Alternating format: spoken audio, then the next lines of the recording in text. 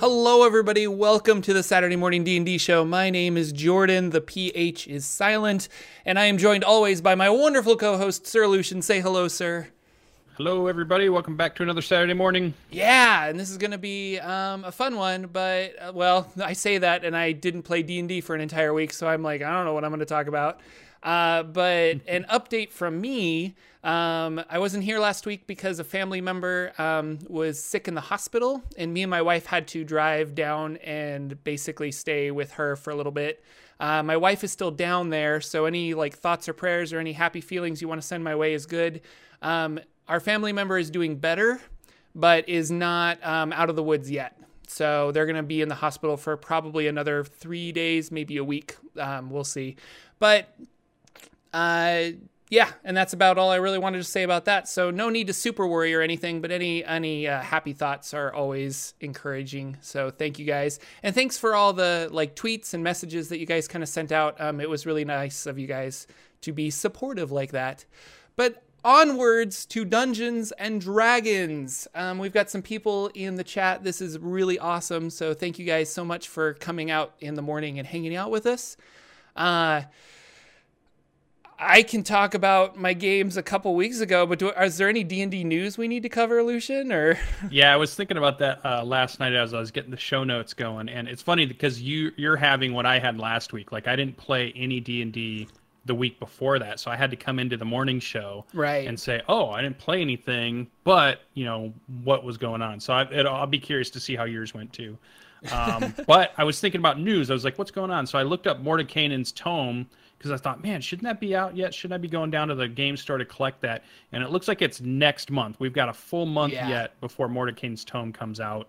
Mike Mearls has been doing his happy hour. He did a Barbarian Marauder 2-weapon fighter, which really was on point for me because I'm playing a 2-weapon build Barbarian in my Tuesday night game.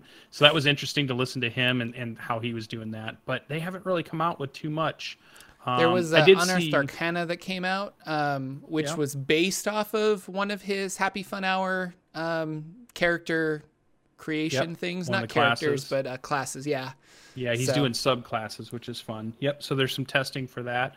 But it hasn't been a lot coming from them. It hasn't been a lot of stuff. I think they've done their full push to get the book ready to go, and then now they're just doing regular stuff. And I thought the one other thing that was interesting that I saw, there's a game that's Idle Champions of the Forgotten Realms that you can get up on Steam, and they've been doing that. Last week, you could have picked up Strix as a character, and this week they have a gift that you can pick up. And the storyline of that game for this quest is a astral barge lands near Tribor. And that immediately made me jump to think about your idea about you've been wanting to kind of get your group to Spell Jam coming up. And I just thought, there was a very on point. And with Mordenkainen's tome coming out, I think you're going to have plenty of monsters and plenty of creatures to be able to run kind of that if you want to take it. Yeah, that book is coming out. Mordenkainen's Tome of Foes is coming out exactly when I need it because my players are reaching 10th level soon. And I'm going to need some higher tier monsters. And all of a sudden they're like, yeah, we're going to have a bunch of higher tier monsters in here. And with the Gith and the Gith Yankee and the Gith Zerai, Mind Flayers and all this, I don't know, that it's going to be great. It's going to be exactly what I need at the right time. So thank you, Wizards of the Coast, for being so on point with my games. So keep watching our show and keep bringing us books we need when we need them. Exactly. So there was really no news, I thought. So I think it was just we were just going to jump into what we did in D&D and then just whatever discussion takes us wherever we go. Yeah. So what did you do in D&D this week? You had nothing last week, which great. By the way, thank you for running the show by yourself. And I did watch it on my phone, and you did a great job. So thank you. Yeah. It was interesting just to be able to talk. I always like the back and forth better because we can come up with good points of views and good stuff. But I knew we definitely have an audience that wants to come out, and really chat made it good, I think, because they asked a lot of good questions and kept us going. So it was pretty good. No, me doing this by myself, I'm like, I'm not interesting by myself. I need people to talk to. I've tried live streaming. If anybody's gone to my Twitch channel, it's just me staring at the monitor being like, so what do I say? How do I be funny? Yeah. You guys are I great. need a better funny hat collection if I'm going to try that too much. So I've got to play Dungeons & Dragons Adventure League online with Anarsis, Right. PB, and Nomadic. Those guys are super good. It's fun to play with them. It's always fun to be in a group that you really like and enjoy. The characters are fun. We had a lot of combat in the jungle, a lot of random roll stuff because he's kind of following the way the module goes. So not necessarily connected in any way, but we're getting a lot of XP because we're just burning through lots of encounters, which is nice. We did have an NPC die on us, so this next Tuesday night game, I think it's gonna be a little more somber tone as we have to deal with one of our NPCs that gave us a quest has died in the jungle with us. So now I have no idea what's gonna happen with that. Goodness. So that was terrible, but it's still fun to play. I'm liking the Barbarian. It's a 2-weapon build.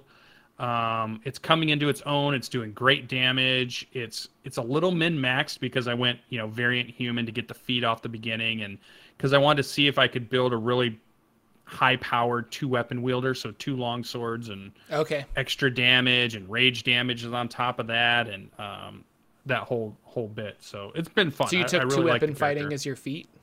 Yeah, 2-weapon. Because I wanted to be able to use martial weapons instead of just a light finesse weapon in my offhand, so I could get the damage die roll up. And then I also went Path of the Zealot, which gives me another 1d6 plus half my level on the first melee attack I hit. So it's a long sword, big hit, rage damage, Path of the Zealot hit, die roll my second attack off my offhand, and so I'm doing 20-30 points of damage at a 3rd level character, just really getting going. Nice. So it's pretty fun. I think it's going to ramp up as I go, so it's definitely been a fun. And I like the visual. I like the visual of the guy with the 2 swords, or the sword and the axe, and he's whirling around. So when I describe it in combat, it's like I'm sliding across the ground and hitting people in the back, or I'm vaulting over. I'm trying to make them very fluid and very fast moving, and hitting things all over, just in my own mind space. So it's been pretty fun. So that's a good character. Adventure League wise, it's still fun. It still plays like everything else so far. I don't feel like I'm having the same Adventure League experience you're having. Oh, yeah, not going at all. to the game You're probably store having a better one. Maybe. Well, it feels like a normal game. Yeah. It does, because I'm not jumping from group to group and from DM to DM.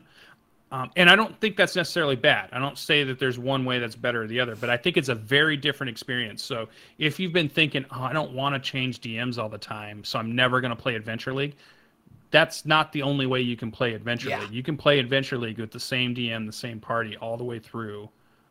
There's lots of ways to do that. And I think that's what Wizards of the Coast wants to happen. It's just schedules and stuff. Like, I know there are 2 DMs that are really good at showing up for Adventure League. Unfortunately, their groups are already full. And so when I show up, it's been like, well, we've already been playing for, 5 or 6 months with this guy and these people. And so I show up and they're just like, oh, here's another random DM, but he's not going to be there next week, but he'll be there in 3 weeks. And so I've been bouncing around from table to table, and my entire group has. There's been like 3 or 4 of us that were just kind of like, where do we go? What do we do? So yeah, I was curious how Anaris hands out experience points, though. Does he add up the monsters you kill, or do you get experience from also completing quests? We haven't completed any quests yet, so I don't know about that. It has been monsters we engage. So if 1 or 2 run off, we still get that. Okay. Treasure is handed out doing the Adventure League rules. So it's very specific how the treasure is. You don't even have to worry about searching bodies typically. They just give you a set amount depending on what CR they are. And then I think he only gives us the XP when we've done I want to say it's a long rest. Yeah. So if you do a long rest somewhere, then that can actually come out, and I'm getting pretty close to 4th level already because of that session. Okay. We burned through a lot of high level stuff, and in one session we went from 3 to maybe like 3.8 for me, and I'm doing Meat Grinder. So I don't know if you were doing that for your character. Yeah, I'm doing the extra 10% for money and XP. But I have to roll a high 15 or higher on death saves if it happens. So I'm going for broke. That's the way to do it. They brought up that when I started my character, but because we weren't playing the official Chult Tomb of Annihilation campaign. He was like, I don't really want to let you do that. And I was like, oh, okay. Because I was like, I'll totally take an extra 10% experience points. That sounds great. Every time. Yeah, I'll make a new character. I don't care. Although I'm getting really attached to my bard, and I don't want him to die. Yeah. Oh, and here's the other cool thing about Adventure League. You can make a change up until 5th level on anything except your name. So like, even if because I thought about maybe I'll go back and change my feat and rework this build to do it a different way. Because then I could do like Path of the Storm Herald, and I could go kind of a different direction. And I thought about it, which is cool. You don't get that in the campaign you play with me. Like, you know, your cleric is your cleric, and when you're playing it in my game, it's just like it doesn't. Oh, I'm suddenly a bard, or I'm suddenly I want to play sorcerer today. So Adventure League is really good if you want to try some things out, get a feel for them, but change them around a little bit before you're set at 5th level and say, okay, I finally kind of know where I want this character to go and move. I've already been doing that, cool. But not just with my spells. Like, I'll try out a couple spells and I'm like, you know what, this isn't working how I thought it was, so I'm gonna go home and I just like change it up because I'm only level 3, so I can still do that, which is really nice. Yeah, so pretty cool. So I'm still in on it. I like the idea of Adventure League. I think it feels like they're about to make big changes to it. It feels like this is the next big thing they want to tackle. And because they designed it 5 years ago, it's still running the same way they Adventure thought League as it a would whole, run. or just the adventure you're playing? I think the Adventure League itself. I think they want to start putting in some different ways to do it, or like re-look at it from. Because Mike Merle said, you know, we have 5 years under our belt now of the system. We can go back and really have a better understanding of what we were thinking about when we just put it out there and we didn't know what was going to happen. Yeah. And because they also put out a survey about answering questions about what do you like, what would you like to see, what's missing type thing. And that just gave me this feeling like they're really taking a look at their living campaign. Because really that's what it is, right? It's the idea of the living campaign. Yeah. It's what are the things you have to mark off? How do we let characters drop in and out? How is it easy to play at a convention? How can any DM do it? How can it be structured that one character can move from one to the other? And how do we keep track of all that? That's really what it's supposed to be. And make it a compelling living campaign story that people can dive into. Right. So I think, you know, I hope they look at it and say, is this the only way to do it? Or can we improve this? Can we innovate on it and see another? Because live campaign's really cool. Jim Murphy was talking about it in his videos that, you know, DMs working together collaboratively on a world can be very rewarding because you have so many more creative minds helping build and fill out a world. Yeah. And if they're working together, they can make a really in-depth thing. But we don't see that as much at the moment because I think so many new people are getting in. They're playing standard run-of-the-mill adventure stuff, you know, so but it's good. It's, you know, it's fun. Yeah, no, it's a lot of fun. So that was a lot on adventure. It would be interesting because I think when D&D started, when it was D&D Next, 5th edition started, sorry, they had that living world where the play test was changing the world and kind of they would get the results of all the play tests, like who defeated what and which factions were the most prominent, and then those factions were going to change and grow and stuff. And that's really cool to kind of involve the community like that. But yeah, it's kind of, I don't know, that hasn't been the experience that I've had with Adventure League at all. Because I've just sat down and they're just like, well, let's run this or let's run this. And you're like, okay. So yeah, and that doesn't seem to matter to the overall world. No. It's more like MMO games where we all drop into the same village. We all do the same quest. The quest is always there no matter what. You know, it's that weird static world that's pseudo-living but not. But Numenera, because with their Numenera 2 coming out, the thing they're doing is they are building in rules that you take a village to a city in your living campaign. So they're building in, not only are you campaigning your characters, but they're building in actual ways and rules and how to handle helping a village get to a city level, which is an interesting thing to tackle, and it leads into the live campaign. It talks about their test campaign that they're doing right now have adventures that happen when it's a village, when it's a small town, and then now that it's a city, and they have all the adventures there kind of up. And then there's rules on how to get from one to the other to the other. You know, how does it build up? How do you get your blacksmith going? How do you get your, you know, how does it get to how many temples come in? You know, who's funding those things? They're putting rules in to make that feel like you're in a world that's changing dynamically with the actions of your characters, heroes, and players. So that would be cool to look at. There's a Numenera 2. Sorry, we need to back up for a second. Yeah. Some of us didn't know that, including myself. Yeah, it Super is early? the strangest second, because they're not calling it like second edition. It's not just Numenera second edition. They're calling it Numenera 2. It has almost all the same rules of Numenera 1 with some changes. It's compatible with any of the material from Numenera 1. But they're adding some other stuff in. They've got it split into, I think it's called Destiny and something else. And one is about more character options, and one is more about building cities and building civilization out of the ninth world. Yeah. And all these rules that can go into that.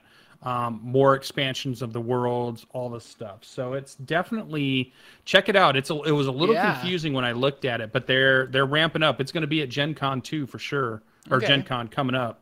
And we'll see what it's going to look like. I'm jumping on board because I love Numenera. So yeah. we'll see. And I love systems that I can cannibalize to my D&D games. And if like this is like how you build a city or how you build a town or how that town evolves into a city, that sounds really cool to steal for your own D&D games if you want to do that. But I mean, Numenera is fun too. If you want to play Numenera, I'm playing Numenera. So yeah. The two books are called Discovery and Destiny. That's what it's called. So it's Numenera Discovery, Numenera Destiny. It's considered Numenera 2. And I don't know. It looks pretty good. The artwork looks, they make a fantastic product anyways. It's Monty Cook and Cordell and all those guys. So it's pretty good. Nice. Cool. Definitely want to talk a little bit about my super awesome Crypts of Kellanvor. Ran that adventure that came out of Dragon Plus magazine. Probably one of the funnest adventures I've run and of all the stuff I've done. Came out with a great crew, had Graybeard, and we had a friend here from town, LB Hack 'em Up, Becky. She got to play, and she had voices, and she was into it. She's a big Critter fan. That's how here's how I actually met. She on her side, just because she likes to groom dogs. Mm-hmm. So we found out, we're like, hey, come over and groom our shaggy dog. And she said something about, she had to get home to watch Critical Role. And the minute I heard that, I'm in the kitchen or whatever, my ears perk up. What? Critical Role? Dragons? So then we have this conversation, and then I find out she's a huge fan and she loves to role play. I'm like, I got to have you in a game. Let me set up a game that you can come play. So that linked with Indoor Gamer, who's in chat right now, Indoor Adventure.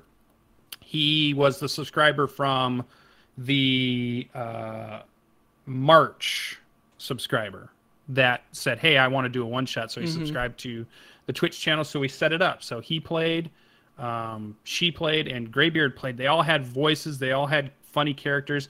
It was the Dragonborn, the Yuan-Ti, and the Kobolds. So they were kind of like the lizard team. Yeah.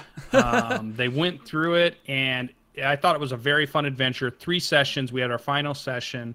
They fought a Burning Skull, which I don't know if you had your characters fight that in your campaign. Those are super fun.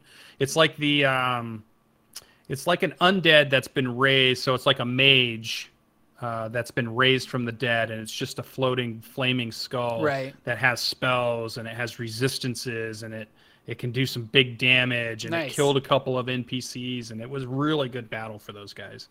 And but they completed it, and it was a nice, fun one shot. And what we'll probably do is that crew was so good that I'm probably going to put together another game where they might be featured. In fact, for the month of April, Cyberwolf subscribed. I talked to him, and he's going to be playing in a one shot with us. So sweet. Cyberwolf from chat's going to get to play in I think we're going to do a D&D 5e one shot. I might do something a little different. I got some other ideas I've been wanting to play around with, but I'm going to organize that and get some players together. That's why I was asking you about your Monday, because I thought, I'll see if your Monday's over or not, because I was thinking to see if I'd schedule you or not. Oh, yeah, no, that won't You're be still over busy. till May, I think, is when Numenera ends. But So, Tons of fun. They wrote a really good adventure. It's a cool tie-in to Neverwinter, the MMORPG online. If you want to play that, it was cool. The adventure was set out really good. It works well in a virtual tabletop with dynamic lighting, cool dungeon delve, cool crypts. You know, a little bit of lore from the Kellenbors, which was nice. So I definitely recommend it. It was fun to play a really tight, concise adventure like that. It makes me want to go over to Drive-Thru RPG or DM's Guild and maybe find some more to just pluck out and say, I like just this one. Let's just drop this in. Because I've been so much about making my own for the last year, and I've had all these ideas. But there's something really cool about a really nice, concise adventure to run that's not too overly complicated. I've got one I should send you that I'm going to run in my home game that I bought from DM's Guild. And it's called Scarab of Death. And it's a murder mystery. Your players have to be detectives to solve this murder. And it just kind of fit really well with my current like deserty campaign. So when my players like reach a city, I'm going to try and have this like murder had happened and they have to hire the adventurers to discover who murdered this guy. But it's high level, and the guy did a really good job where certain spells can kind of like solve a murder almost instantly, such as like Speak with Dead, and a couple of others that's eluding me at the moment. But basically he made it in such a way that not even the person who died knows who killed him. And there's a bunch of other, so your players really have to use like deductive reasoning and kind of like and say, it was Jimmy that killed me. They can't just magic their way through it, but they still can utilize these high level spells to try and get clues. Right. So it's really cool. That sounds fun. Like I'll have to send you the PDF or something or a link. I like it a lot, and I'm excited to run it whenever my players decide to go to town. So yeah, I want to do a mystery adventure because I've been doing a lot of combat heavy, a lot of story driven adventure stuff, but I haven't gotten into a good Scooby-Doo adventure. You know, I've been thinking about trying to build one, but that's a little tougher. You got to have that mind for the mystery. Yeah, I'm not terribly good at that either. But where you have to like solve the riddle and then create it backwards, in order to leave like enough clues for your players and stuff. So so that'd be pretty good. So that's definitely Crypts of Kellenbor is now done, but was a fantastic show. It's up on YouTube. You can go and watch it. And those guys had a great time. I had a great time with them, so it was super fun. My Borderlands game, my Thursday night game, my pre-West Marches is getting good because there's something about this game where everything you do is based off of tying their backstory into it. Like all I'm doing, because I only have 1 hour of prep, right? This is my game where I'm telling myself this game is going to be completely ran on 1 hour of prep before the session starts. So I don't have time to set up cool, elaborate modules like storylines that I then have to try to tie them into or entice them to go and find. Like everything I'm doing is just thinking about how their characters would react, and it's all character driven. It's like interactions between the two characters or their deities, using things that I know they're interested in. Like one's always looking for old books, or one is doing all this stuff. So it's really easy to tie in, like, so this adventure was, in our last little temple run, our mage found a journal of somebody who had escaped their village and had been overrun. This person has this whole journal about how they've escaped, they've tried to hide, and eventually they die in this dungeon and they don't finish the journal. But he's got it now, and he's deciphering it as a mage using, read language spells and all this stuff. And so he came up with this cool idea that he does those kind of mind space things when his character is thinking about things, because he's hyper intelligent. He's like Dexter intelligent. He's like, all those shows where if you watch CSI or you watch those things and they do the weird, the weird camera zooms and the overlays, that's how his brain works. Or he does like the Sherlock Holmes thing where he goes into his mind space room and he's able to do all the things that Sherlock Holmes does, and then he comes back out of it consciously. So I wanted to play into that because he had just came up with it on a whim, and I was like, oh, I like it. So they're walking down a path, and I'm like, hey, you superseded over this path you're looking. You see that there's a road there through the bushes, but you see through the bushes because your mind space tells you, wait a minute, this is a place that's been described to me in detail. And he's Yeah. like, wait a minute, guys, there's something here. And I'm like, now you're on the road, and it looks exactly like what it describes. And he gets to the village, and they see a rundown village that's inside a cave mouth. Think of like South America, the big caves, the Incas that were building little villages inside those caves, and it was sacred places. So I wanted that kind of feeling of it. And I'm like, but you see the village as it was living, and he sees ghostly people walking by as if the description in his head is Sherlock's Holmesing the whole thing out. And the others just see the rundown thing that's been, abandoned for 100 years or whatever. So it was really cool to play into that character thing. And then I thought, well, why don't we just throw in ghosts, right? Why not? We're here. And so I threw in 5 specters, not necessarily all at once, but there was a couple in a couple of buildings that they had to fight, and a couple of more further on into the little village, and then a ghost. And for me, when I built the encounter, I thought it was a little bit of a throwaway encounter. I didn't necessarily think my players were going to have too much trouble with it, because I wanted there that they would find this village, and then I could bring in some more storyline about this village. It's a village of Darklings that had been attacked and has been destroyed by some other faction. And this is the introduction to that other faction for them to say, wait a minute, this faction came in and is taking over villages and enslaving these people. And that's the big thing that they're going to find out. What I didn't realize was how much trouble they were going to have by a ghost who could possess players. And specters who have, because both of them have resistances to just about everything.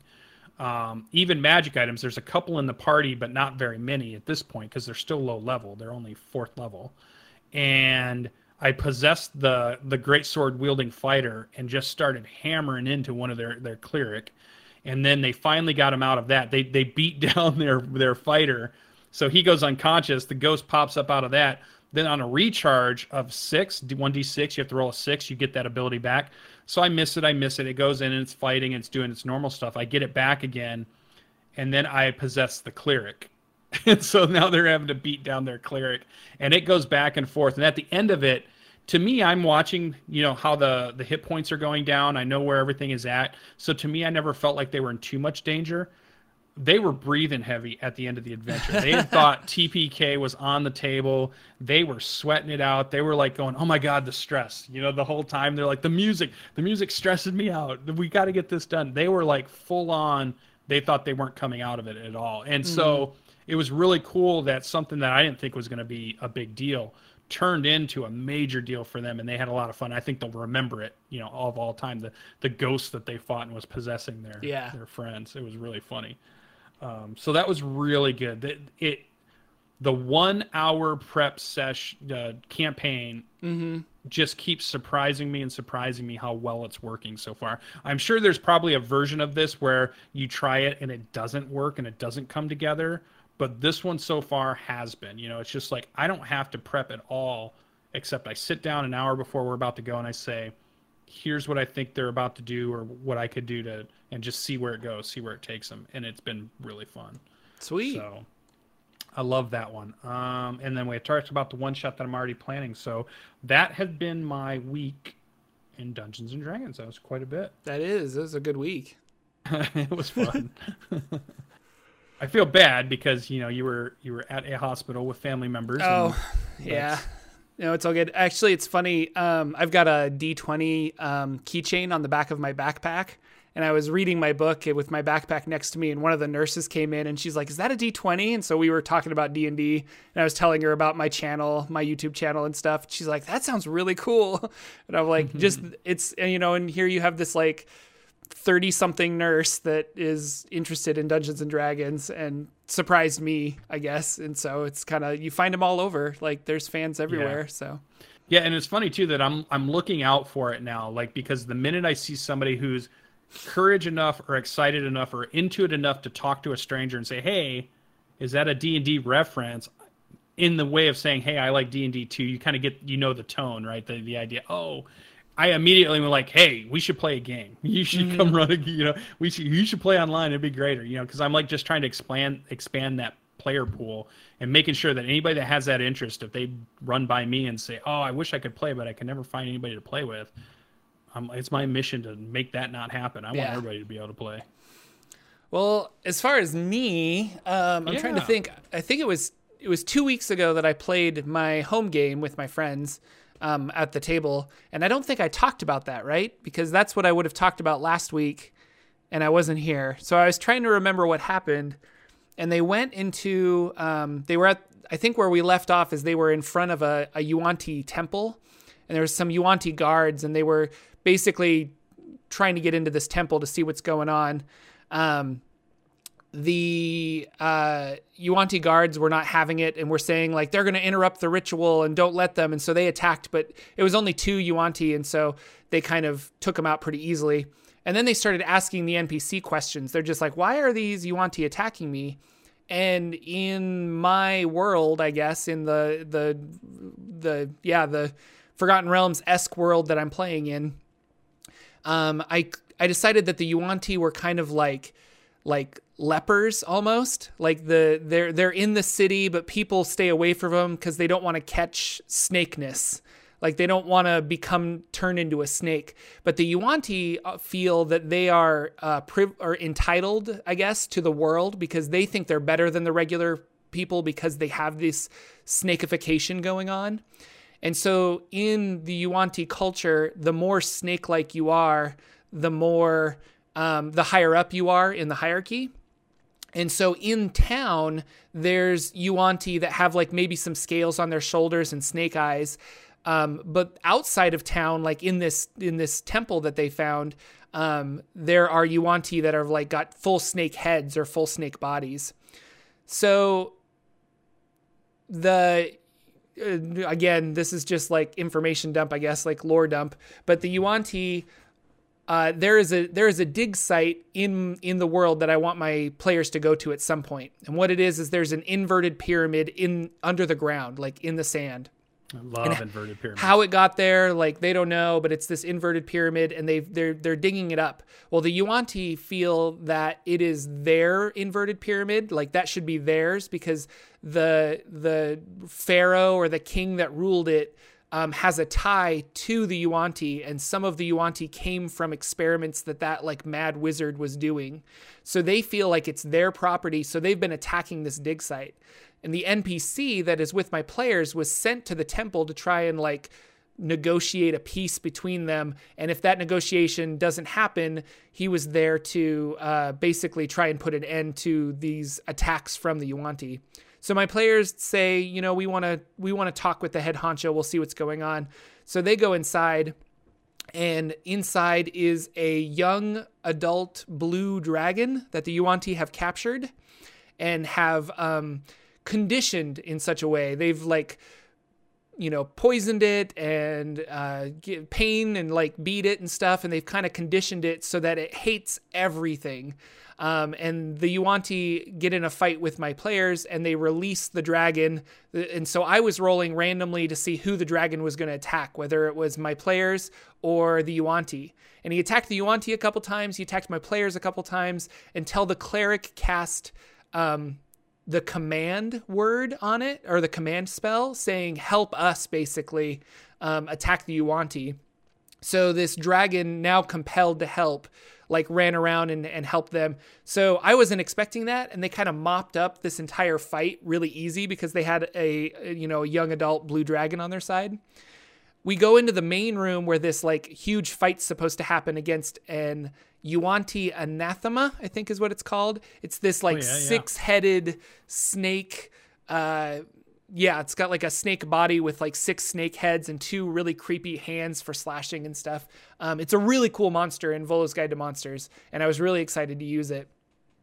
So they try to have a negotiation, but the negotiation goes south. And I was like, man, I got to get rid of this dragon though. Like, how can I get rid of this dragon so that it's not like a pushover fight? Like I wanted this to be a difficult fight. So in the moment I was thinking, oh, they've like conditioned this dragon. What if she has like a command word that then reverts the dragon into mind control? So I had her utter a spell, and you just saw everybody at the table facepalm because they brought this dragon in with them when they could have let it go. And they were like, well, that was really dumb. So now they have to fight this Yuan-Ti anathema, some like minions, and a young adult blue dragon not flying around because they were indoors, but like doing all kinds of lightning breath bad. and stuff. Yeah, it was really bad.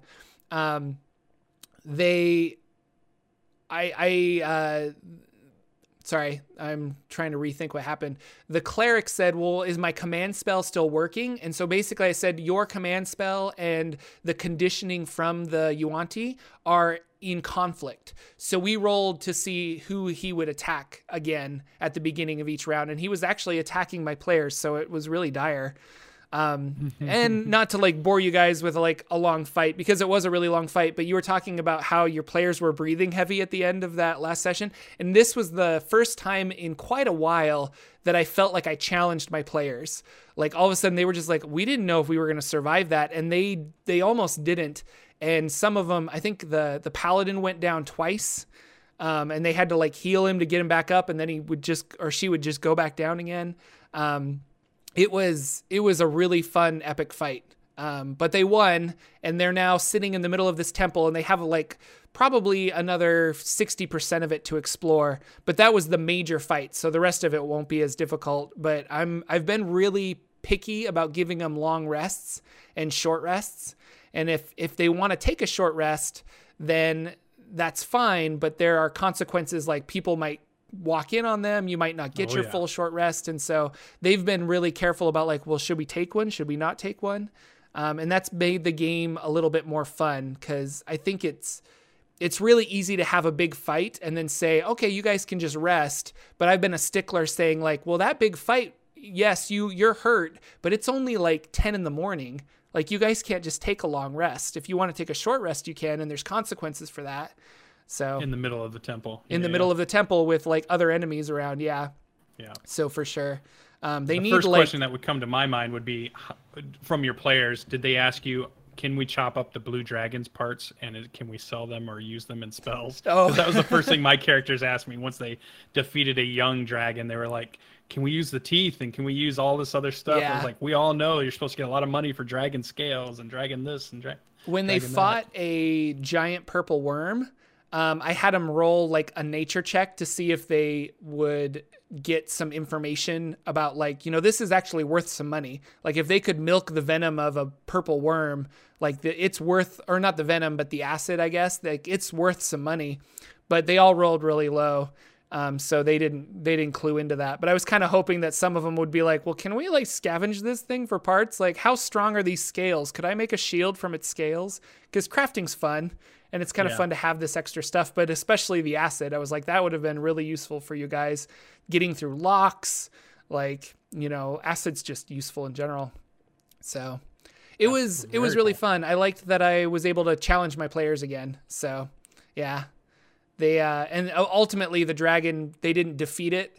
They, her command word spell like overtook it, and she commanded it to run away. Because they were like, we can't control it anymore. So the minute she had control, she told it to just like run away. And it did. It was like, I'm out of here. Cause it wanted to escape from the get go. But it was conditioned to fight and stay because of the Yuan-Ti. It's really fun. It was cool. An awesome game. And then that was it. And then I had to run to California to do a bunch of stuff. But I did want to talk before we end. Do you watch Acquisitions Incorporated? Did you watch the PAX East game? I'm still watching some episodes before I get to the PAX East game. So no, I've not watched that one yet. So I started playing Dungeons and Dragons because of Acquisitions Incorporated. Like I listened to the podcast and Chris Perkins DMing, and I was just like, this looks really fun. Like I want to do this. I want to try this. So good job, Wizards of the Coast. Your marketing totally worked.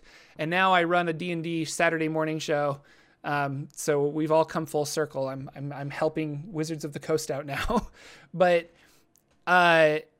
it was really awesome. Mike Krahulik, who's Gabe from Penny Arcade, he ran the game, and he had a really great article on Wednesday on Penny Arcade. So if you go to Penny Arcade and go back a day or go back a thing, cause they release Monday, Wednesday, Friday, on Wednesday, he had a really great article about what he loves about D&D. And he loves that the rules are so, I think he described them as like taffy or elastic. Like they're so malleable that you can take other things like concepts from video games and put them into Dungeons and Dragons, and it works. So for this game, instead of Players Unknown Battlegrounds, PUBG, which is a popular video game right now, he did Wizards Unknown Battlegrounds, and he created these deck of cards that the players land on this island, just like in PUBG, and then the circle of influence around the island gets smaller and smaller and smaller, so it's basically causing them to fight the other players that are on this island. And he had this whole system for every time you wanted to move, every time you wanted to search, every time you wanted to do something, you would draw randomly from this deck that would have all these random things that could happen. And they were really creative because some of them were attack this thing or fight this thing, but some of them were, here's a blessing of unicorns that just showed up. You have to use animal handling checks to get past these unicorns. And so they had to utilize different skills to bypass certain challenges. And it's always funny. Like I love the Acquisitions Incorporated games, and Holly Conrad was in this one, and she is just becoming my new favorite person more and more. She's just fun to watch, and Strix is a great character. And I loved it. Like, it was awesome. Although I did fall asleep last night because I think after driving 9 hours and then trying to watch that, and then I just conked out. So I'm gonna catch the ending, the true ending, because I woke up when they were like at the very end of it. But I was like, oh crap, I missed it. I've got to go to bed. But in season 1 of their C Team that they did, because I'm really digging C Team a lot. It's good. That crew that. Watching him, watch Jerry. He's my kind of DM. He's the guy I want to play in a game with for sure. Yeah. But there was one night that he brought in Jim, Dark Magic, Krahulik, to run a game, and so they run a mini adventure for C Team, and he builds a Mario Kart race board. Yeah. Builds rules. Forces them to go through this whole thing in super creative way to play a one-off D&D session. That was really funny and really interesting, and they were using these weird abilities that they were trying to race around and be the winner, and it was just really cool to see. I like the idea that he's pushing forward, and like you said, bring us full circle back to the article. The idea that there is D&D, and you have standard D&D, and you have the standard games that you hear about or see, but it's still a strong enough platform that you can do some really crazy stuff with it. The framework of the rules allow you to turn it into so many different things. Like, you can do a PUBG game, you can do an anime show, you can do ship battles and racing games. Talking about your Groundhog's Day idea that you want to do. Like it's this beautiful framework that allows you to kind of, which I've told people before that I was like, when I finally became a DM, it's such a creative process. Like if you're in a funk where you're just like, I don't feel creative and I don't feel like, I don't know, whenever I don't feel creative, I don't feel smart. But Dungeons and Dragons makes me like, that was a really cool idea, or this was really fun. So I was going to ask you, is there any like video game things that you have ever, or other things like that you've taken and put it into some of your games before? I have some ideas that I want to do. Yeah. I've not done them yet. I've been thinking about them. The only thing that kind of comes, and I don't really have a good answer for this either. I was racking my brain this morning and last night. I'm like, I want to talk about this, but have I ever done that? And now I want to do it more. Like I want to take like video game concepts, I guess, or just something that I've been reading lately and try to incorporate it into my games. The one thing I can think of is I ran a game based on. It's gonna seem stupid to say, but there's an anime I watched which has the funniest name to me, which was Is It Bad to Meet Girls in the Dungeon? And it's based on a very Dungeons and Dragons like world where this whole town has all these adventurers, and every morning the temple doors open to this great big giant super dungeon, and they go in and they come back out and they bring whatever stuff they get out, and it's just the storyline that's based on that, and it's in the character. But in it, they had this thing that just caught my eye that I thought was the coolest thing I had seen when it talked about how do they deal with the character, because they talk in a very meta sense of you're a level 4 fighter. Yeah. You're a level 3 wizard, and these are the abilities you get. And the way they described that is the guilds are run by gods who have descended to Earth, and you join one of them. And then when you go in, you get experience, and you come back out, you go to your god, and your god finds out what kind of new abilities you've got or what level you are by casting a spell. And then on your back is a tattoo of your character sheet. And the spell changes it whenever you get XP. So like this character that you meet up with, he gets to level 2 or whatever, and he gets his new ability, which is he can throw a firebolt. You know, that's his new ability, or he gets some other new ability. And I thought that concept was super cool. So I have ran a game that I called Hestia, because Hestia is one of the gods in the thing. And I ran my players, and I said, we're going to play D&D once you show up on Tuesday night or whatever night it was. And they're like, oh, okay, so what levels are we playing? What characters, what races can we do? I said, don't do any of that. Just show up. No character creation. You're going to show up. I started the game. They had no character sheets, blank. All I said is, what's your name? We went through. And what I did is we went through a role play session of them not being characters at all, just regular old young farmers and hooligans and whatever. And then they decide they want to be adventurers.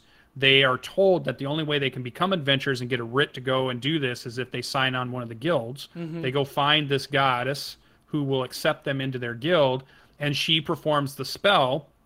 And I create this ritual of kind of like wordplay games where it was like, okay, this thing's happening. You have this memory happening. What's the first thing that pops into your mind? And I say, and I just start shouting words out like dagger, bow, spell, something, something, something. They have to answer really quickly. And I'm like, oh, okay. So I write that down, and I'm like, okay, what's this next thing? What's this next thing? And it forms the character that they get randomly, that they're going to play off of this weird word association thing and then I described it as this tattoo being displayed on their back, as into this is the character that you are. Yeah. You know, and so that was taking it from something that had really grabbed my attention and said, I want to put this into a Dungeons and Dragons 5e game, but how do I do that? How do I put in this weird, you don't get your abilities or skills until this happens. I don't want you to spend 2 days building your character and coming up with your own backstory. I want it to happen to you in the game in a role play session. So that's about as close as I've gotten. Yeah, my wife really loves Super Mario Brothers and Super Mario World. She just likes Mario, a whole bunch of those old Nintendo and Super Nintendo games. So when we first started playing, I thought it would be really fun to make some magic items based on that. So I made a mushroom that if you ate, you got the enlarge spell put on you. And I made a flower that cast burning hands. And I made a fragment of a star that would make you invulnerable for a minute, you know? And Nice. It was funny how excited I was about that. And then when I actually put them in the games, nobody clued in that it was Super Mario Brothers. And I'm like, are you guys kidding me? It's a mushroom that makes you bigger. Like, focus. But she has a bunch of, sometimes I'll say like, oh, you guys are fighting this. And she's like, oh, is it like this thing from Yoshi's Island 2 where I have to like throw the eggs or whatever? And so I've been racking my brain ever since I watched Acquisitions Incorporated last night. And this morning I was thinking about it. I'm like, I really need to figure out a way for her like boss battle knowledge of Yoshi's Island 2 to be relevant to a D&D game so that she could feel like special and have like, oh my gosh, guys, I know how to take care of this boss. Like I know his one weakness. So I think that's what I'm going to try and do is incorporate some of those fights and see if I can make them work in my game. Like maybe I think there's a monster in Yoshi's Island 2 or a boss where the more you attack it, the bigger it gets. So maybe I'll do like they're attacking like a slime or something, and the slime just kind of gets bigger and bigger and fills up the room, and they have to figure out like, well, what do we do now? Like it's easy to hit. It's got an AC of 3, but his hit points are doubling every single time we like seem to like do damage to it. So yeah, that and now you just reminded me. I did that in a Numenera campaign I ran. Oh, really? I wanted to do the MMO boss fight, right? Mm-hmm. So I created a creature. It looked like a displacer beast, but a little bit cooler, bigger one that they were fighting. And in my brain, I set up this at 3/4 health, it changes modes. Yeah. And then at half health, it changes modes. And then at 1/4 health, it goes into like super beast mode. And so it was changing what it was doing. And I was doing all of the tells that would let the players know something's about to happen. So like it was setting up this whole thing where they knew when to hide behind columns because a big AoE blast was going to happen, or a big stomp, or something would change and they knew it was about to leap, so they could, the next turn it was going to do a leap, and it was always doing something bigger, badder, and telegraphing it enough that if they were paying attention they could do something, all based off of me thinking about MMO boss battles and saying, how do you put that into a game? I did do it in my Numenera game, and they had a lot of fun with it because the boss goes from, okay, it's going pretty good. Oh, crap, now he's way tougher. Oh, my God, he's super tough. How are we ever going to get this? So it was a fun battle. But those did take a lot longer, just in case you're thinking about doing that.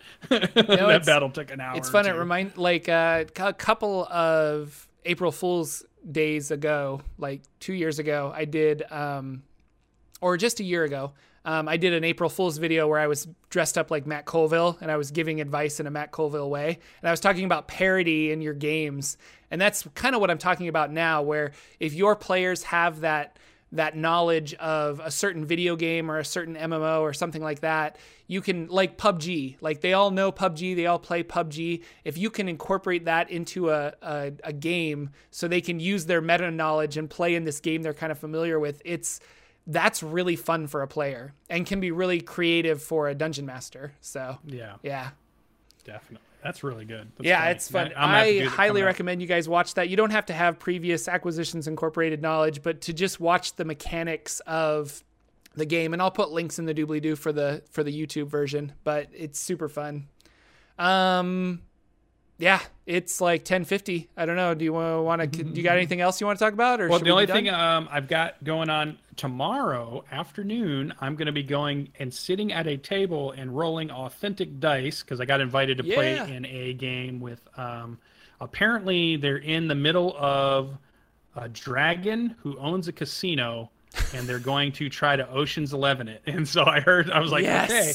Here we go. I love everything about this. That's amazing. And they're like, we need a good thief. So they were like, what level do I get to be? So I made up a what I'm calling a shadow thief. Okay. And it's a level 1 thief, level 3 shadow sorcerer. Okay. So it has some cool mechanics. All the spells are around breaking in, dealing with guards, sneaking in, sneaking out, all that stuff. No damage spells at all. It's all about darkness and invisibility and spider climb and sleep, you know, sleep guards, and it's like all this stuff about being the great heist kind of guy. And so I think this is going to turn out to be really fun to play. So that's going to be cool. I'm going to get to play that, and I'm sure next week Saturday when we talk about it, I'll have a bunch to tell you about that. Yeah. And then the last thing, I'm going to be setting up that game with Cyberwolf. Yeah. Setting up some players. I think I'm going to do a very interesting game mode like we just talked about. Another anime I've been watching is called Black Clover. And this one is a really cool, it's set up on the 4 suits. So each of the kingdoms is the Clover Kingdom, the Heart Kingdom, the Diamond Kingdom, and the Clovers and the Diamonds are right next to each other, and they have like a little barrier where they're always fighting with each other. But what it is everybody's magical, everybody's a mage of some sort. But when you come of age, you go and you go to the ceremony, and you go into this great big library, and this big thing happens, and one of the great tomes, one of the grimoires, will come and seek you out, and it becomes yours. Like it just attaches to you, and that's your type of magic now. So like maybe you have chain magic, or you have light magic, or you have water magic that's based on something. There's like all these cool things. And I think I want to run a game that's based on that. These characters, they go into their initiation, this book comes to them, and now their magic is formed by this cool magic, like whatever it happens to be. And I think it's going to be really fun. So I think it'll be a good adventure. Yeah. And I'll stream all that. I'll put it on, and I